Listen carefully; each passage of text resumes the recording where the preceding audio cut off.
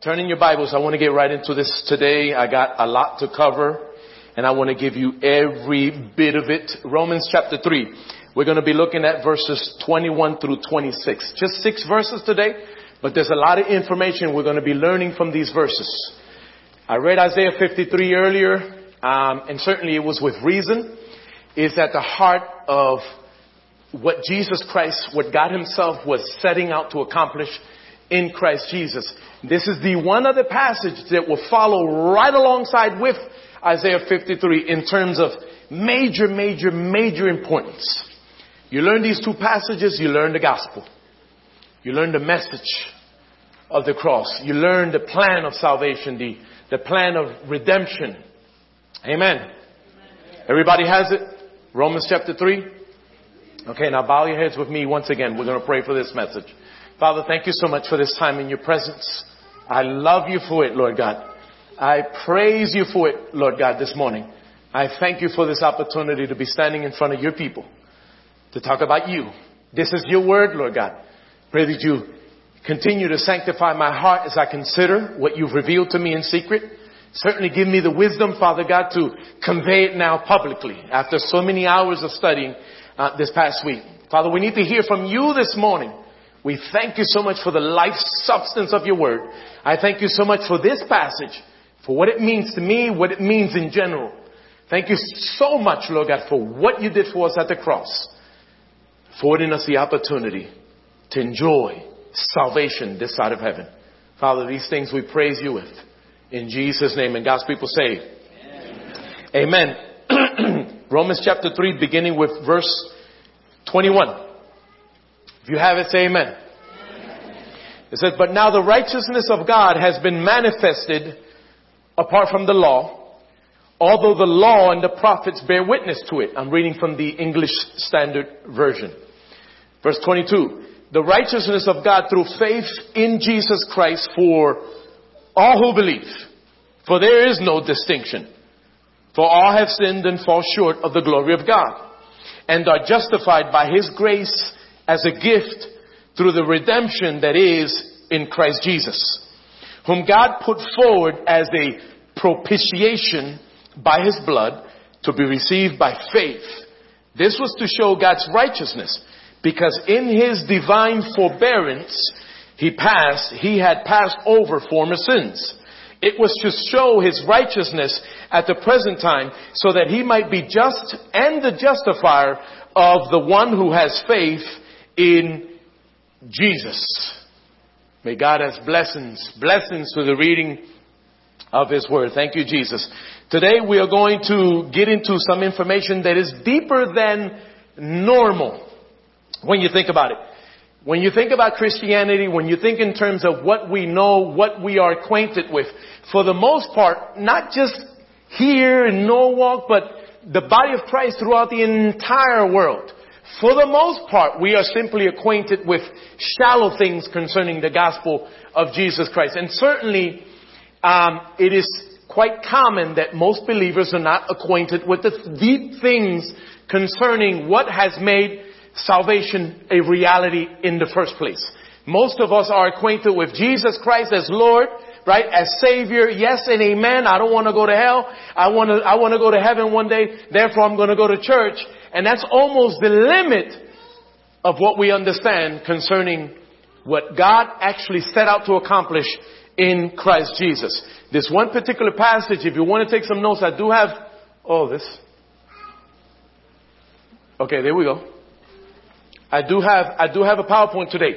But please, if you want to take some notes, take some notes. This is a very significant passage.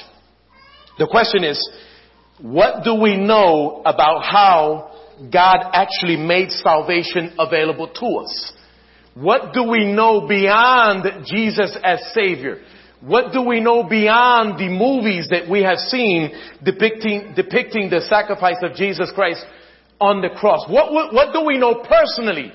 Because when it comes down to it, what we know from the Word of God as an individual determines whether you and I are going to be rooted and grounded in the Word of God or not. And if we're not rooted and grounded in the Word of God, it's going to determine or have an effect on our stability. Isn't that true? This passage, if you will, it gets into what some theologians refer to as deep theology. Deep theology. What we talked about before, let's just summarize extremely briefly, really short in terms of what we've been talking about so far from this one particular passage.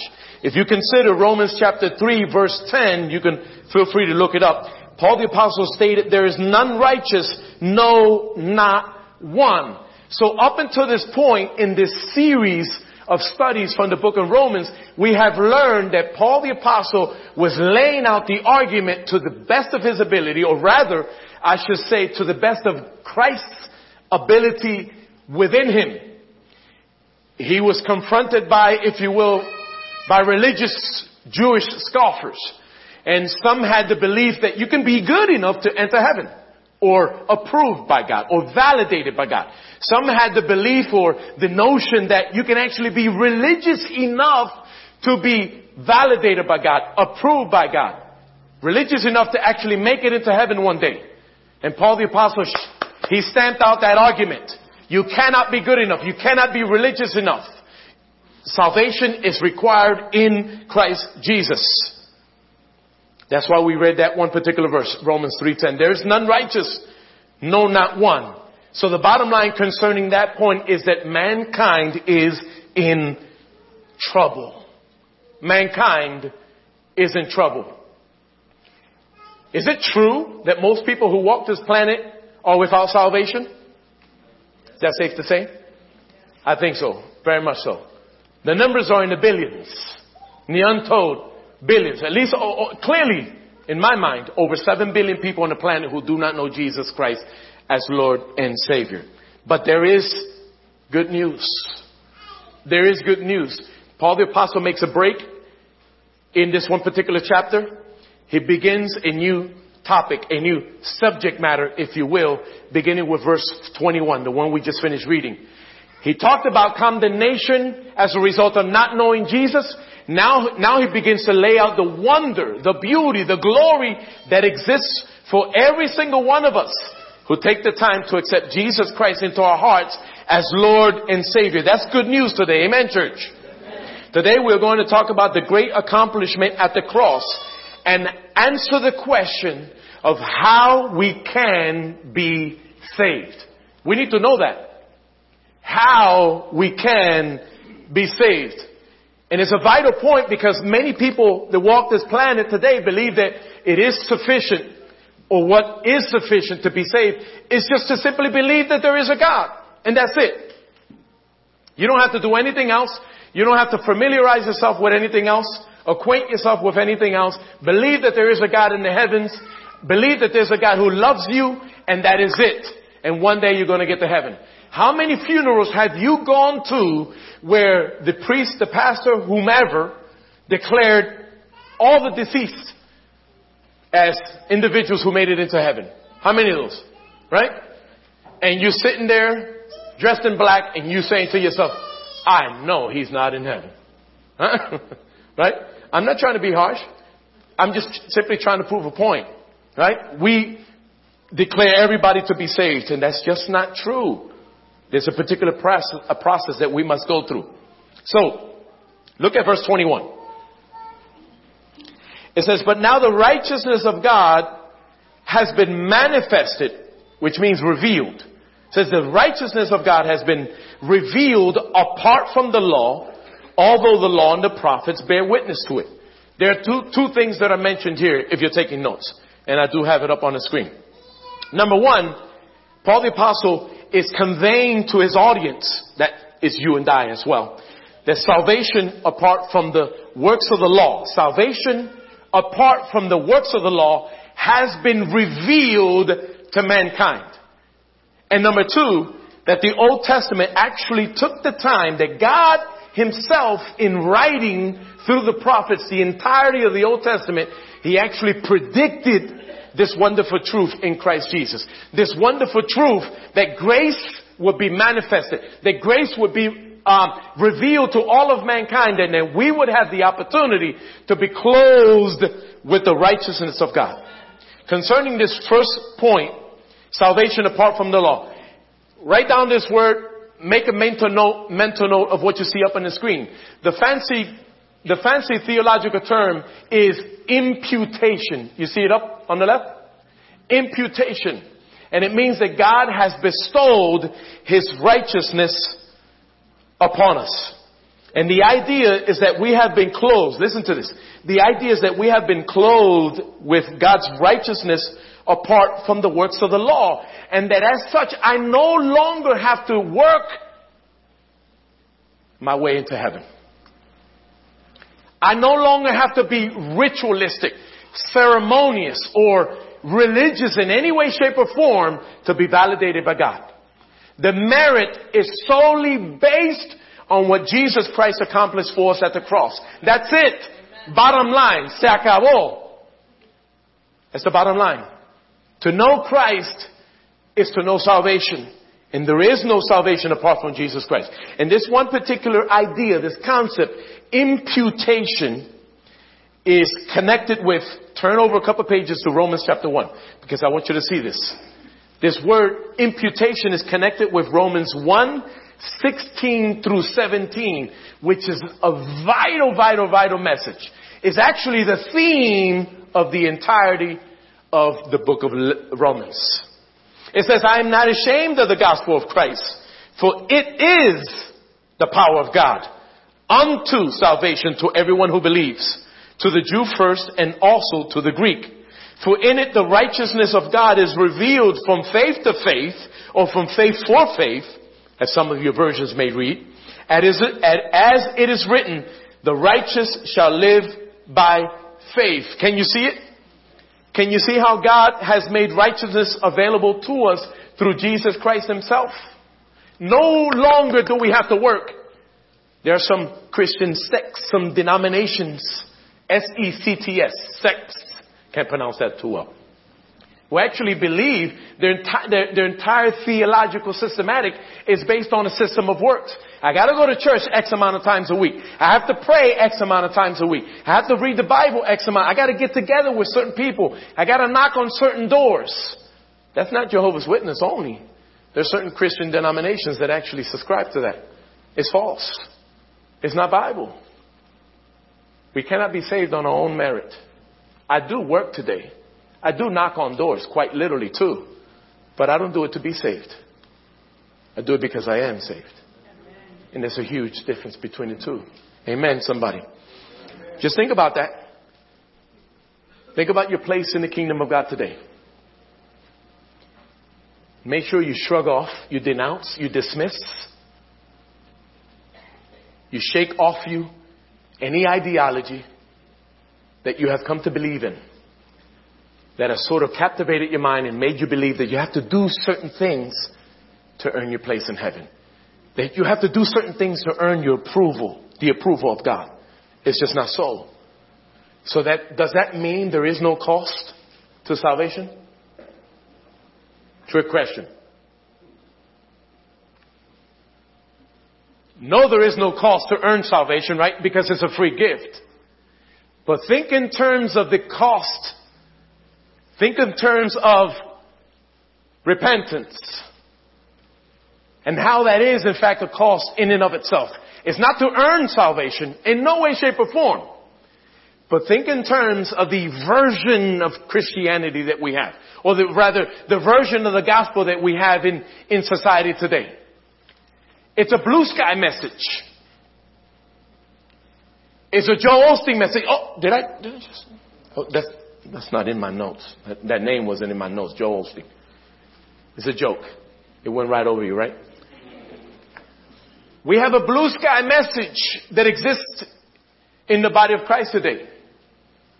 It's a message that is void of repentance. Just come to church. Stay as you are and everything is going to be okay. Just come to church, believe there is a God and He's going to take care of you and everything is going to be okay. Now, God is love, yes, but God is also a consuming fire and God judges sin. And it is possible to come to church and to sit in the pew for the rest of our lives without ever coming to faith in Christ because of missing what I refer to as this missing element of Christendom, which is the lack of the message of repentance.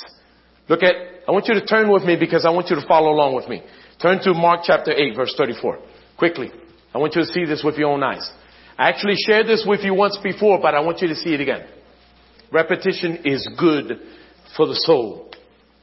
Amen.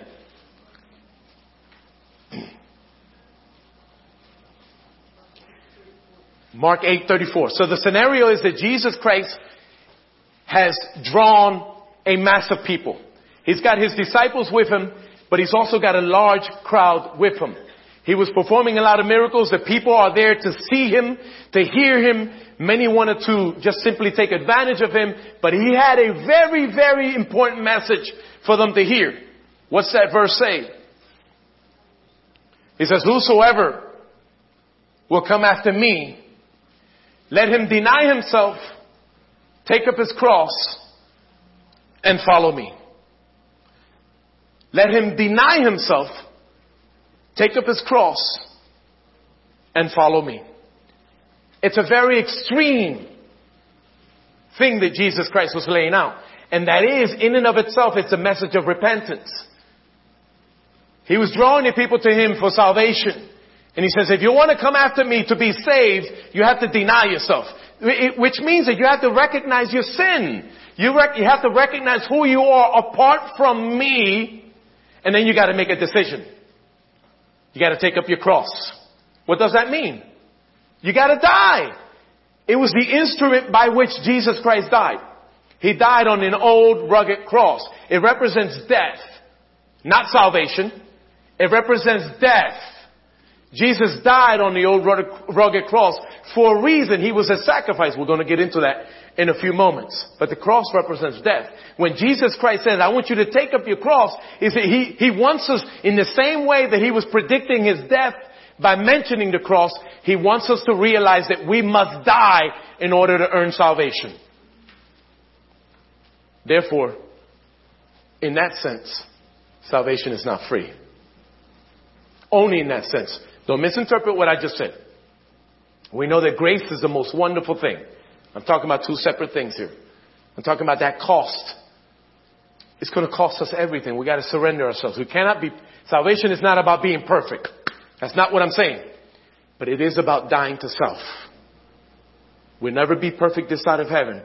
But if you die to self, if you know in your heart that you've given yourself over to Jesus Christ, that your heart belongs to him, that your soul belongs, your life belongs to him, we will see each other in heaven one day.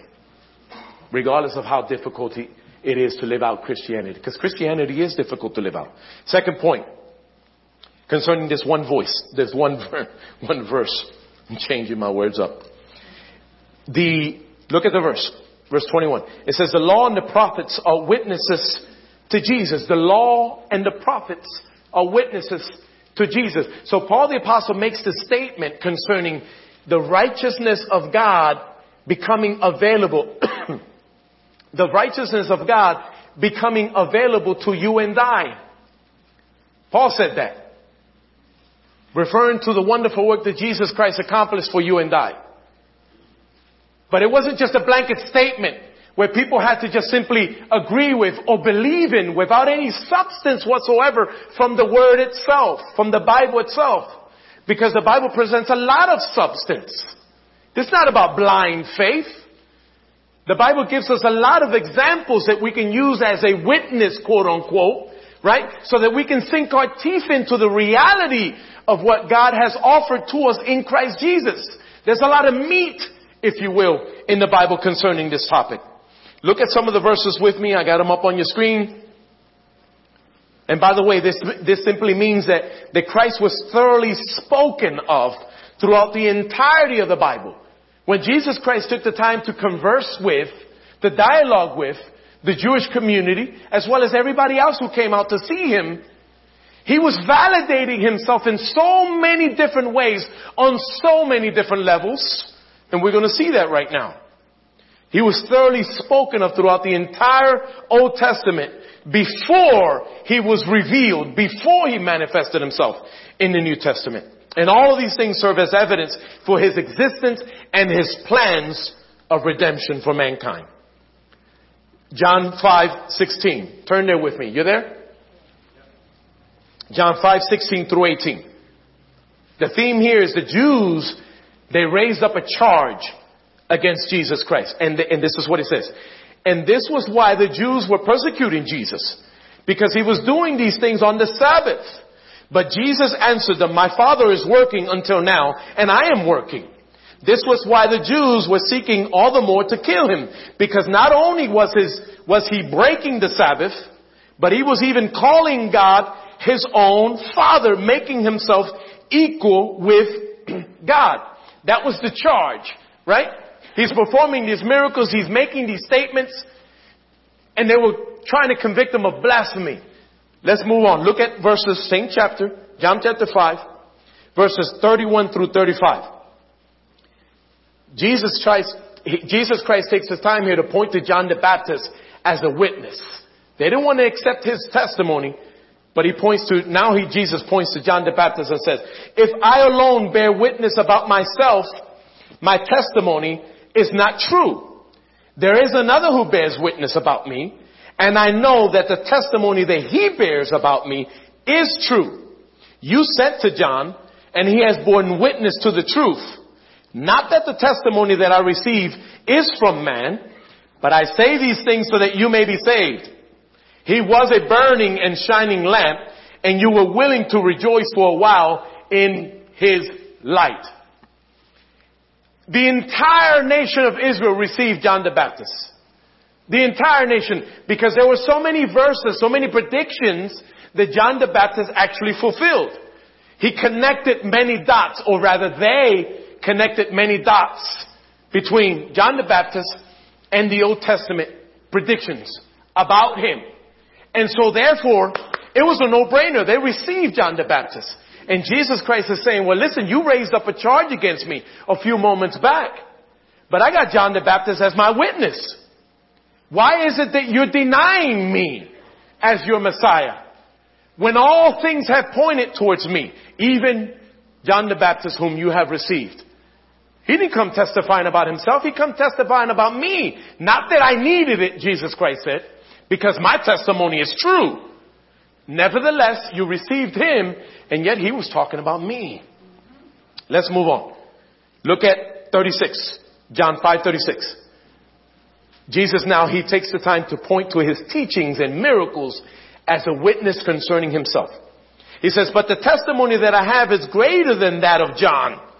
For the works that the Father has given to me, for the works that the Father has given me to accomplish, the very works that I am doing bear witness about me that the Father has sent me. No one but the Son of God himself could have performed the miracles that Jesus Christ performed. We know that miracles took place in the Old Testament, but not on this level, not on this magnitude.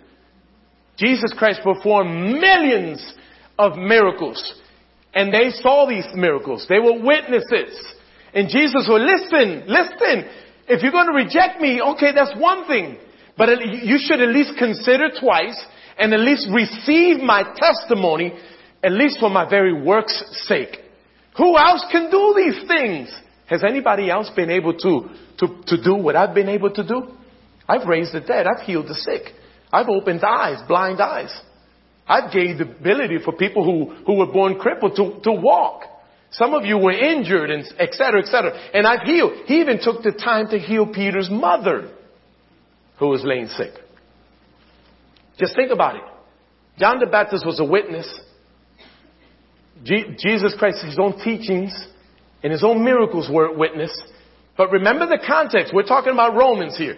Paul is raising this up as an argument because he's talking to Jewish scoffers who rejected Jesus Christ. And he's saying, he's laying the case out.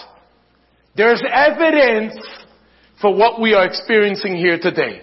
Paul the Apostle is saying, I'm clothed with the righteousness of God, and this was in fact predicted thousands of years ago. Let's move on. Look at verse 39 And then 45 and 46. Jesus takes the time to point to Moses now as a witness. He says, you search the scriptures, verse 39. You search the scriptures, referring, of course, to the Old Testament, right? Which is all they had. Because you think that in them you have eternal life, and it is they that bear witness about me. Do not think, verse 45, do not think that I will accuse you to the Father.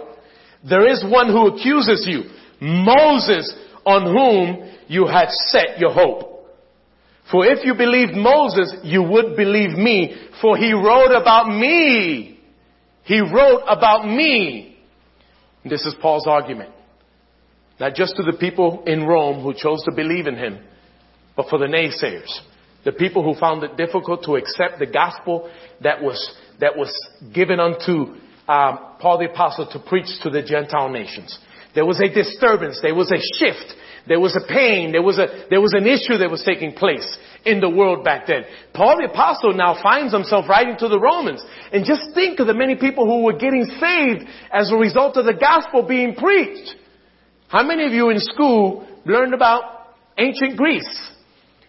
Socrates and all Aristotle and all the Greek mythology, ancient Greek philosophy, right? And Zeus and Apollos and all that. This was the setting back then, right there.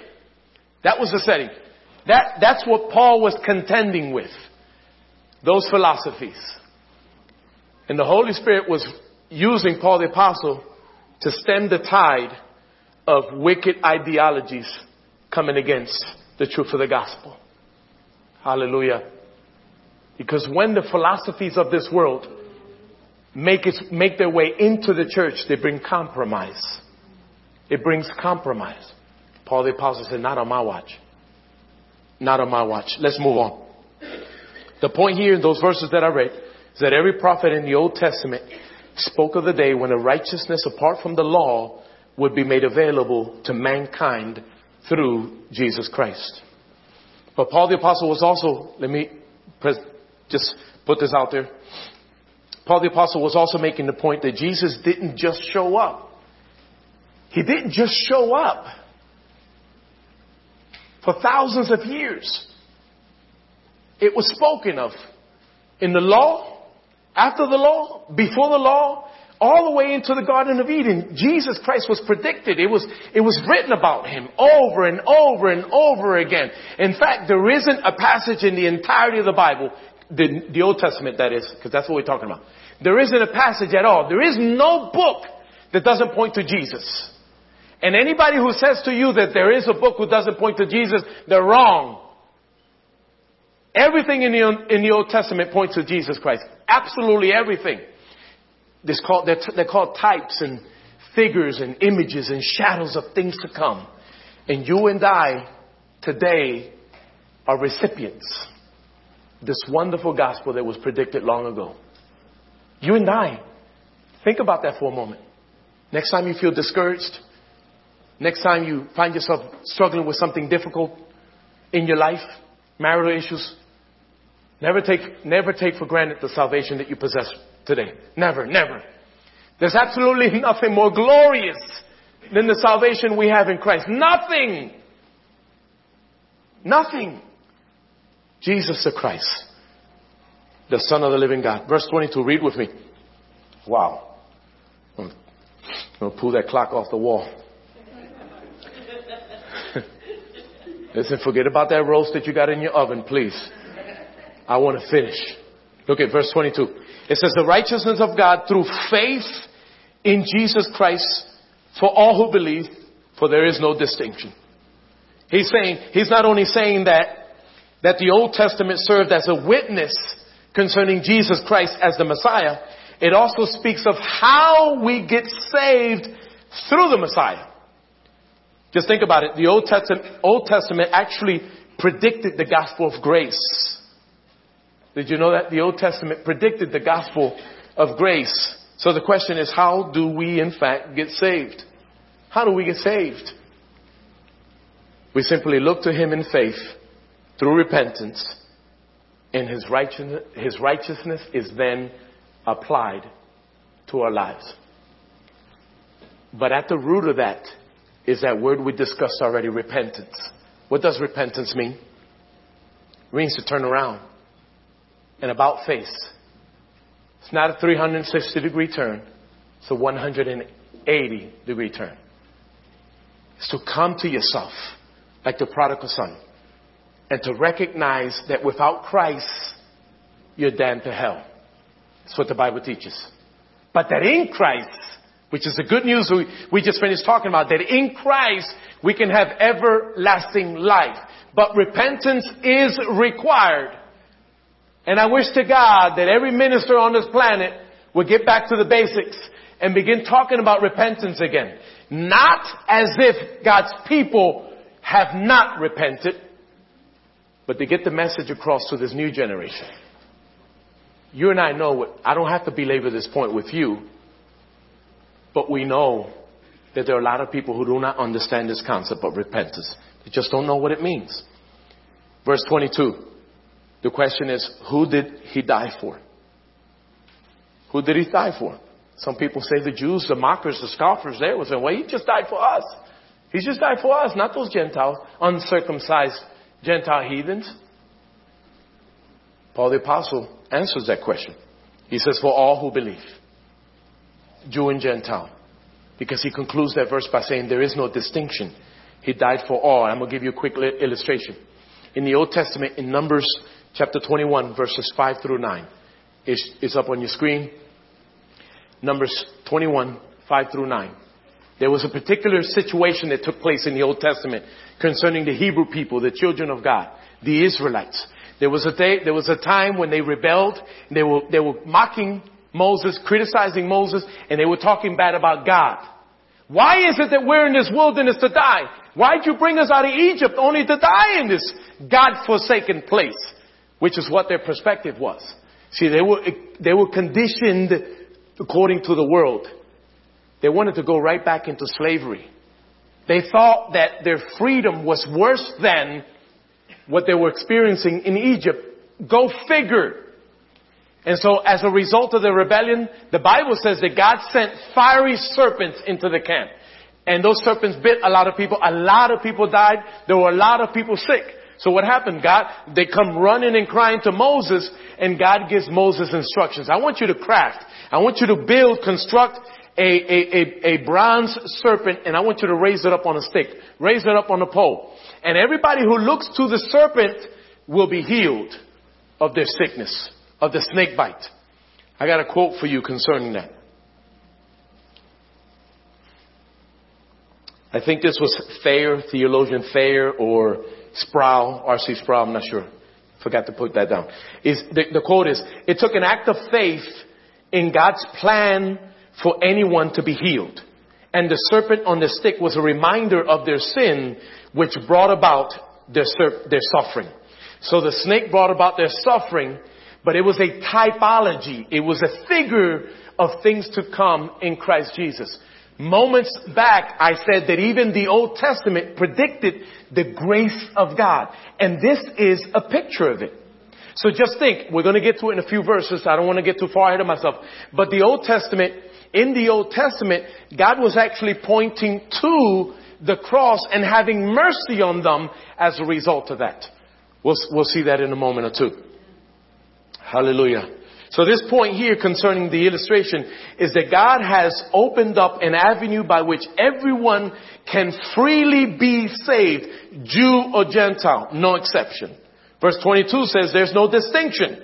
And in context, remember that Paul was still dealing with the scoffers. And he was answering all these questions so that nobody misunderstood the basis of salvation in Christ. I love Paul the Apostle. He was telling them that even the salvation of Gentiles was included in the predictions about salvation in Christ. Here's a quote from R.C. Sproul. Did I get that right? Sproul. He says, I believe I got it on your screen. Yes, I do. Judaizing heresies in the early church show us that the Gentiles' inclusion as full heirs of the new covenant with the privileges of faithful Israelites was unexpected. They actually didn't expect it. So Paul the Apostle is dealing with this stuff. He says the Judaizers' problem was not that they thought Gentiles could not join the people of God. Rather, they could not conceive of Gentiles having an equal status with Jewish believers in the covenant community without adopting the Mosaic law, including circumcision, feast days, and more. Galatians chapter 2, 1 through 14. They perpetuated old divisions, giving uncircumcised Gentile believers a lower status than the circumcised. But as Paul tells us in Ephesians 3, 1 through 6, and many other passages, the fulfillment of the Lord's plan for the nations is that there are no racial, social, or spiritual distinctions in the church whatsoever. How many of you remember Galatians, the confrontation that took place in Galatians chapter 2 between Paul the Apostle and the Apostle Peter? The Apostle Peter was kind of guilty of this distinction, this ideology of the Judaizers. Before Paul the Apostle shows up, Peter was in the church, and the elders from Jerusalem were expected. What Peter did is that he separated the Jews and the Gentiles, the rich from the poor, in violation of the scripture. Paul the Apostle shows up because he embarrassed himself publicly and did something like that on that level. He rebuked them publicly. Galatians chapter 2. Paul the Apostle rebukes Peter publicly because Peter violated the sanctity of this righteousness that we have in Christ Jesus. And we should not be dividing ourselves. Men, women, young, old, rich and poor. There's a church not too far from our home in Philadelphia. Geno Jennings. Anybody heard of Geno Jennings? He's got a satellite church out here, which means that they video his sermons over there, and live, there's an entire large congregation out here in Los Angeles that views him through the television, through a jumbotron in the church. And Geno Jennings, he separates the congregation. Men on one side, women on the other side. And the women wear a veil. You like to be a part of that church? How about you, Jen? You want to be a part of that church? Mami, ¿qué tú quieres de esa iglesia? Can you imagine? It's legalism. There's no basis for any of that in the church. None whatsoever. Acts chapter 10. You don't have to turn there. But it paints a beautiful picture of what I just talked about. Where Peter is up on a roof.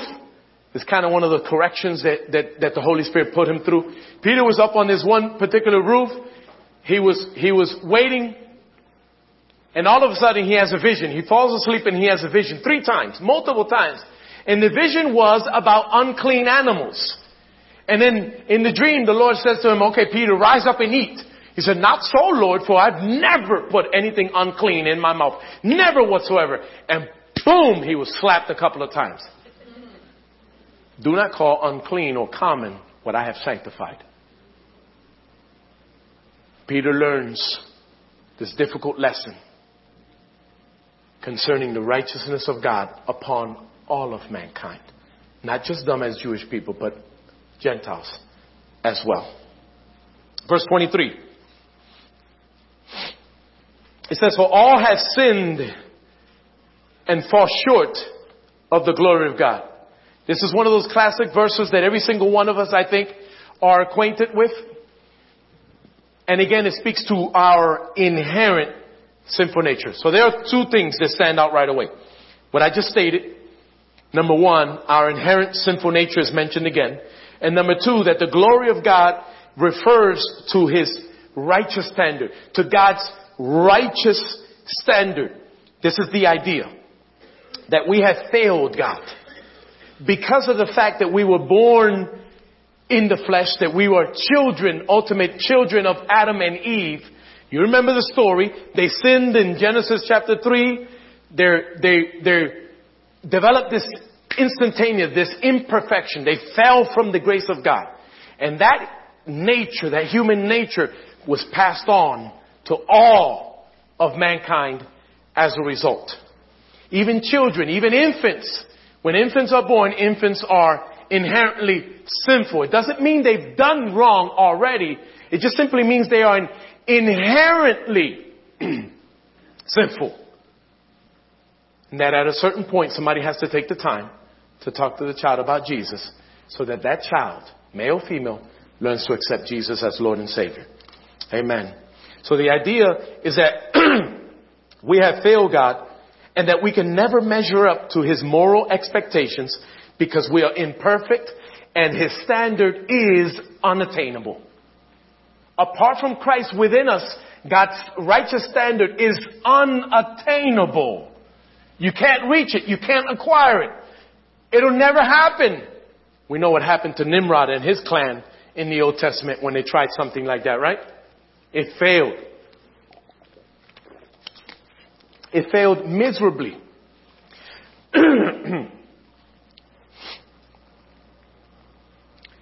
I'm watching the time. I want to just skip some of this. So, verse 24. Look at that again. It speaks of good news. We are inherently sinful. That's verse 23. Verse 24, Paul begins this wonderful, wonderful discourse concerning the good news in Christ. It says, and all, excuse me, excuse me,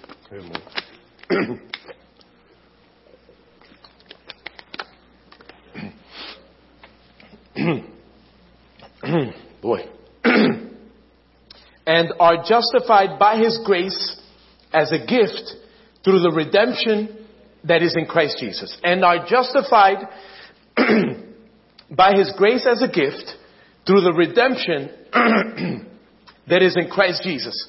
And this points to the gift of eternal life in Jesus Christ. Number one, it says that we are justified by His grace. Justification means to regard as just, to declare righteous, to render righteous, to render innocent, or to set free. Number two, redemption in Christ is what the verse says. Redemption means liberation procured by the payment of a ransom. Liberation procured by the payment of a ransom. This is a wonderful, wonderful picture of what you and I experience in Christ Jesus. Because of what He endured. Because of His selfless, sinless sacrifice on the cross. He justified us. He redeemed us. He declares us righteous. Free. He set us free. He redeemed us. He paid the price that every single one of us owed to God the Father as a result of our sin. We're going to get into it a little bit more. So the question that I have for you here now is, how exactly was this salvation made possible? We spoke about this when I began the message earlier. Many of us just simply have this concept of salvation and that is it. What actually took place at the cross? John 14:16 says, quotes Jesus as saying, I am the way, the truth, and the life. No man comes unto the Father but by me. And in Acts chapter 4 verse 12, it says, there is no other name under heaven given among men whereby we must be saved. So this is just to set things up. The salvation is only made possible by way of Jesus Christ. Amen? We fall short. Paul the Apostle talked about that. But Jesus, we give glory to God for what Jesus Christ actually took the time to accomplish for us. The Bible states thus far that we are inherently sinful, but Jesus Christ died for us on the cross so that we may have life and have it more abundantly. This is the opposite of condemnation. The opposite of condemnation. Anybody outside the fold of Christendom, anybody who doesn't know Jesus Christ personally stands condemned. And according to the Word of God, the wrath of God abides upon them. That's Ephesians, right? But here, we have been washed by His grace. Our sins are not covered. Anybody who tells you that our sins are covered is lying. You need to run for the hills because your sins and mine are not covered by the blood of Jesus Christ. That happened in the Old Testament. The word is expiation. The blood of animals expiated the sins of man, covered the sins of man. That's not the case here in this one particular passage. The word is propitiation. We're going to get to it in verse 25. It's propitiation. The blood of Jesus cleanses sin as if it were never there. Amen, somebody. I think that's good news. Anybody think it's good news? I don't know about you, but that's great news. Now let's look at that verse. Look with me to verse 25. Time keeps on slipping into the future. Watch it. Don't go backsliding now. I saw that face, Ron. I saw your face. That foot tapping on the floor. Verse 25. Whom God put forward as a, say it with me, propitiation by his blood to be received by faith. This was to show God's righteousness because in his divine forbearance, he had passed over former sins. There's a lot of information right here. And listen, I'm going to take my time, please. There's a lot of information here. There are 4 things to point out right away. Number 1, the meaning of the word propitiation. It's translated to mean a ransom paid to appease God. The idea is that Jesus Christ sacrificed himself as an offering to God the Father in order to appease his wrath as well as to satisfy the demands of the law. There are some Bible versions, one off the top of my head, the Revised Standard Version, actually uses the word expiation instead of propitiation. That word expiation actually falls short. Because it sort of gives the impression that Jesus just simply died to expiate, just to forgive us of our sins. No, there's more to the cross than that. That's the argument by Paul the Apostle. Propitiation. We're going to look at a couple more things, but I need you to hear me here. There's more to the cross than just a dying for the sins of mankind. There was a demand by heaven itself, by God himself. Someone holy had to die. God himself, and he knew this, according to the word of God, he knew this in eternity past. That mankind would in fact rebel, and that he in fact would have to institute a plan to redeem, to buy back his creation. It's found in Genesis 3:15. We talked about that many times before. And if you're new, and you haven't heard that from me before, the word is called proto-evangelium. One word. Proto-evangelium. The first messianic prophecy in the Bible. Where God early on predicted his own death. That he would have to take on human flesh. That his son, that Jesus Christ, God himself, there's only one God. That God himself would have to become human flesh to die for the sins of mankind, to appease the wrath of God, to satisfy the obligations of the law. We're going to talk about that in Romans 6, Romans 7, where Paul the Apostle takes up the argument concerning the legal system. Because some thought man was sinful because the law was imperfect. Have you heard that before? And it's not true. Man is sinful because man rebelled, but the law is absolutely perfect. So perfect that we cannot attain its righteousness. That's why Jesus Christ had to die, fulfill every jot and every tittle of the legal system so that we can in turn receive his righteousness. It's deep theology, right? I told you it would be. Somebody's saying, what did he just say there? Like, really? So, listen to this concerning propitiation. And I may have to stop 1 verse short. 1.5 verses short. I'm looking at the time, but I got to give you this at least. Also, propitiation is a word that is found throughout the entire Pentateuch. That's the first 5 books of the Bible, right? Which means mercy seat. Propitiation means mercy seat. And the idea is that on the Day of Atonement, once a year, the high priest will enter into the most holy place and sprinkle blood on the mercy seat, on the propitiation of the Ark of the Covenant. Now, I'm going to stop right there, and I want to unpack this just for a few minutes. If I don't do anything else, I have to do this. Some of you may not necessarily believe what I'm going to tell you right now, but it's irrefutable. Put a search on it, an extensive search, and you're going to find a lot of evidence to prove, to validate this claim that I'm going to make this morning. How many of you have learned that the Ark of the Covenant has been located? The Ark of the Covenant has been located. You ask the main rabbis in Israel, they'll tell you. They are in fact in possession of the Ark of the Covenant. It hasn't been removed from where they found it, because according to the rabbis, angels gave them instructions not to move the Ark. But here's the point. Remember, the word propitiation is there for a reason. It's not an accident. It means mercy seat. It's a noun. It's not about a process. It's a noun. It's about a thing.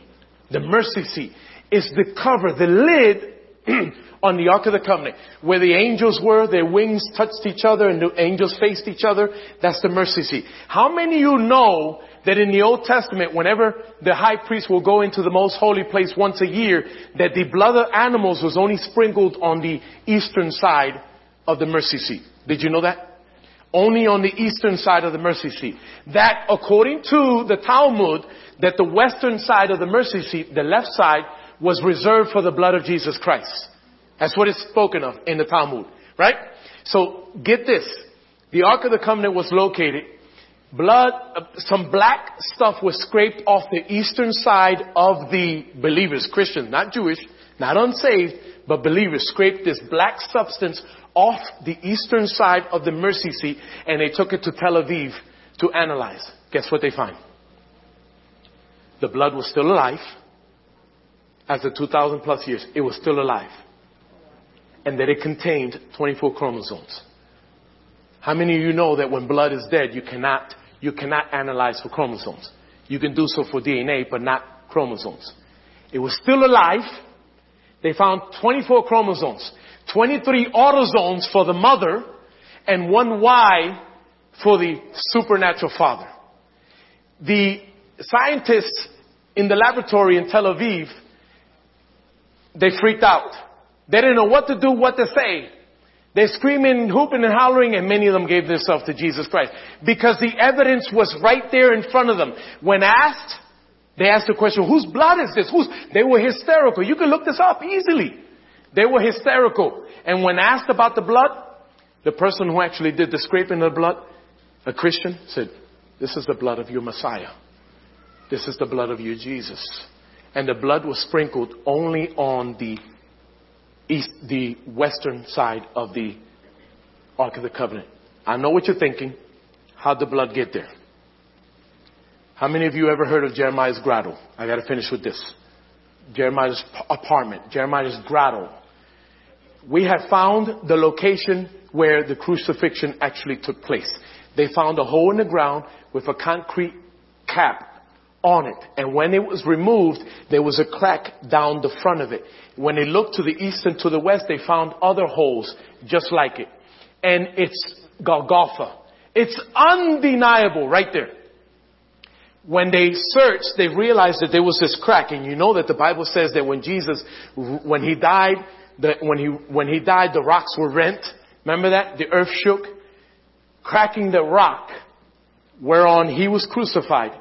And Jeremiah's grotto is located directly beneath it. You do know that under Nebuchadnezzar, that's when the Ark of the Covenant mysteriously disappeared, right? The last person who had it was Jeremiah. And it never left Jerusalem. It never left Jerusalem. So this crack, which goes down the rock from the crucifixion site all the way down into that chamber underneath. There's a maze. You can look at all those pictures online. There's a maze. And so they discovered a concrete box directly underneath the crack. When they went into this chamber, they noticed that there was a stain on the ceiling. When they scraped that, they realized that was the blood of Christ itself. And directly underneath that crack was a lid, a concrete box with a lid on top of it, concrete lid that was broken in half. And when they looked inside of it, they discovered the Ark of the Covenant. And that box was situated in such a way over to where the blood came down directly onto the western side of that mercy seat, of the propitiation. I know it's hard to believe because you've never heard it before. But I challenge you to refute it. I challenge you to refute it.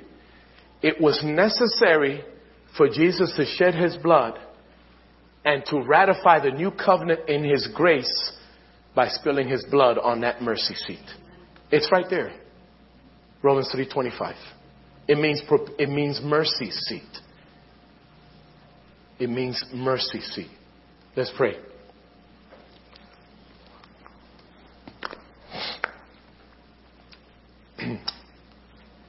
Father, we thank you so much for this morning.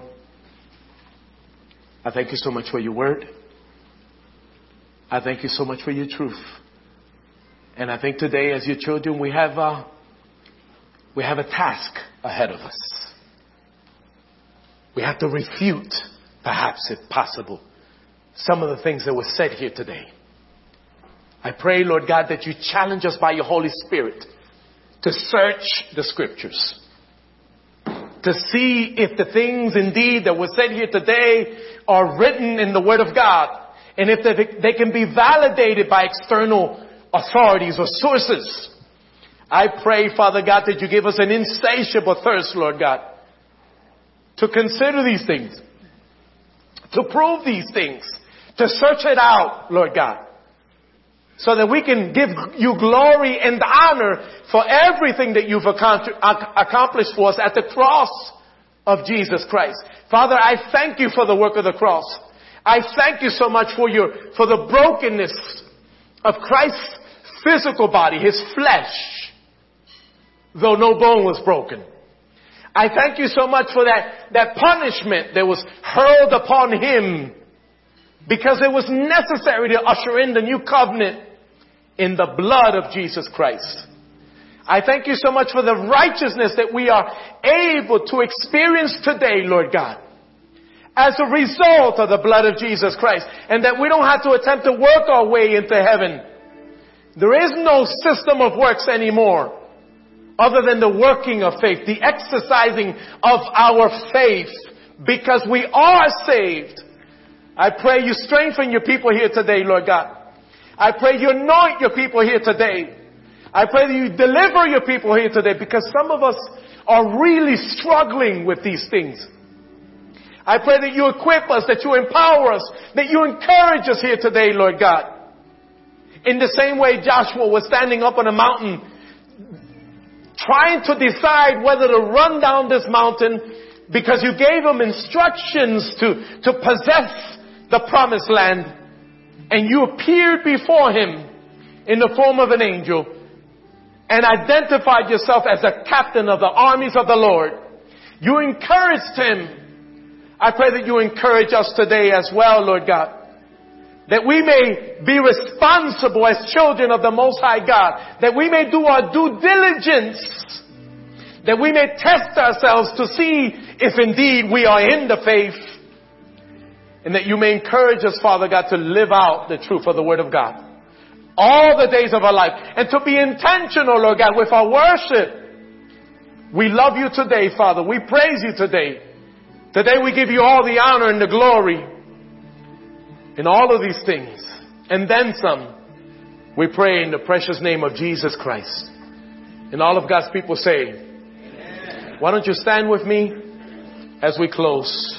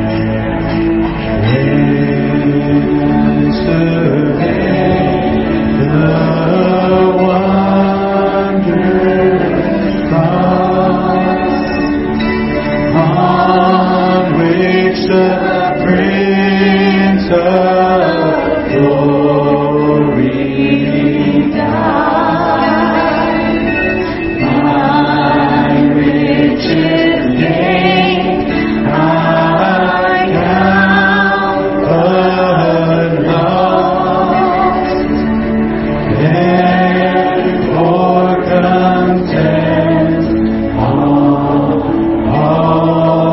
my pride.